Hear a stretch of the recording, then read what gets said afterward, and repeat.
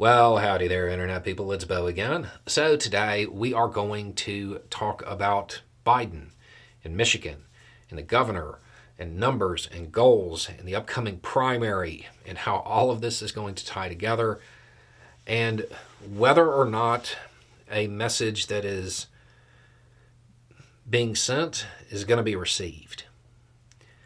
Okay, so in Michigan, there is an organized effort underway to send a message to the Biden administration when it comes to the administration's policies concerning Gaza. The effort centers on the idea of getting a whole bunch of people during the primary to vote uncommitted rather than vote for Biden.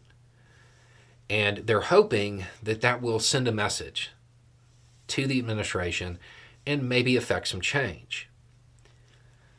The governor of Michigan is currently out there trying to shore up support for Biden and is also acknowledging that she expects a sizable, quote, amount of votes for uncommitted.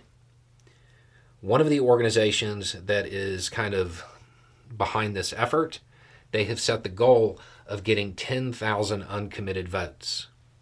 That is not enough. That won't send the message.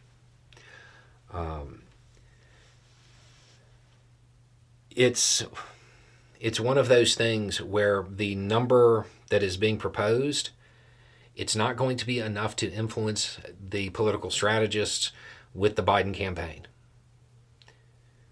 In 2020, there were 19,000 uncommitted votes. 10,000 isn't going to cut it. There are certain situations where it might start to raise eyebrows, such as if there's really low turnout and 10,000 uncommitted votes.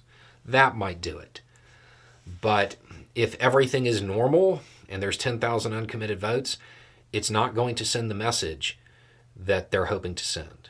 They're going to have to break 20,000. It's also important to note that 10,000 is the public goal. The private goal could be much higher.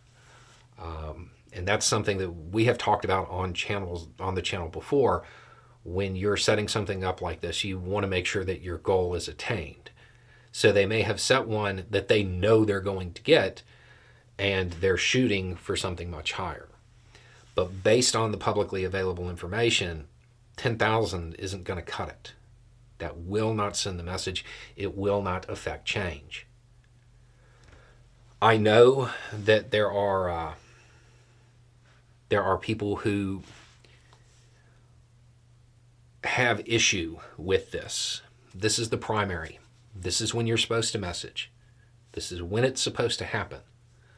And given some of the other protests that have occurred recently, I feel like limiting the effectiveness of a protest vote is a bad idea. I think we would all prefer to see protest votes during a primary than some of the other things that we've seen recently.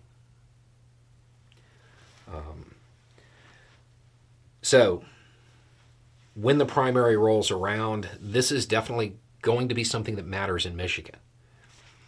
The numbers are going to tell the story. 10,000, I don't think it's going to be enough to make an impact.